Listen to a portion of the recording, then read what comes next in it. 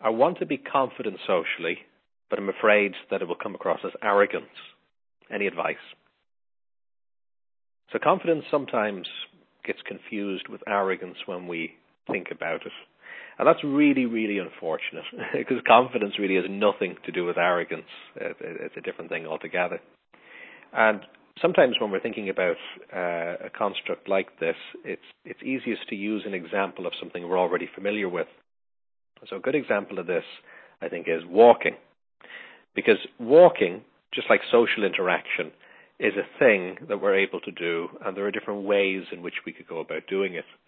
So anxious walking would probably involve walking with the expectation that we're going to fall, kind of walking hesitantly, assuming we're going to fall, and as a result maybe overthinking where we're placing our feet and essentially tripping ourselves up and getting in our own way. So the opposite of anxious walking, if we think of a kind of an arrogant walking, that will be something along the lines of, I can never fall. And we're kind of overthinking it in the reverse way. We're feeling a sense of certainty. We're sure that we're going to stay upright, and we're thinking about that the whole time. Now, when it comes to walking comfortably, we don't do either of those things. We don't assume we're going to fall, but nor do we assume that we're going to stay upright. In fact, we don't really think about it at all.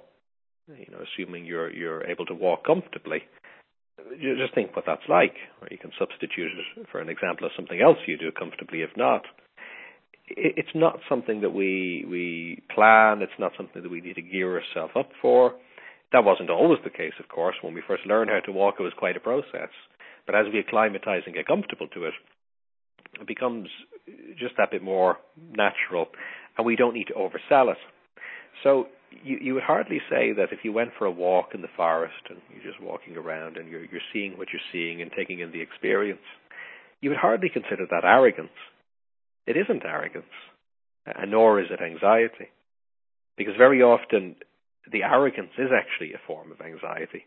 Sometimes we push too much and sometimes we withdraw too much. And the example of walking somewhere in the middle is, I think, something along the lines of what we want. There's an ease to it. There's a comfort. Now, there is certainly a confidence in it, almost an exceptional confidence, because we're literally not thinking about falling. And even if we did slip, let's say there was some ice and we slipped, we would be more suspicious of the ground than we would of ourselves. So it's even if there's a difficulty or a challenge, we still have this incredible certainty in our capacity, which comes from experience. But nonetheless, it still is something that doesn't become arrogance because we're not thinking about it consciously. And of course, we're not wielding that power for poor reasons. We're just trying to explore the environment by walking. And in the same way, we're just trying to explore the world socially by interacting with other people. So I think something like that is a good benchmark to use when you're thinking about confidence. Let's not push ourselves back, and let's not feel the need too much to push ourselves forward. Instead, like walking, let's try and think about it less. We're not thinking about ourselves as the person walking. We're more thinking about where we're going.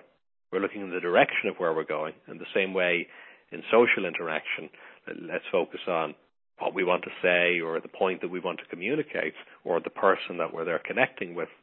But then just allowing the rest to happen in its own way, finding its own balance as time passes by.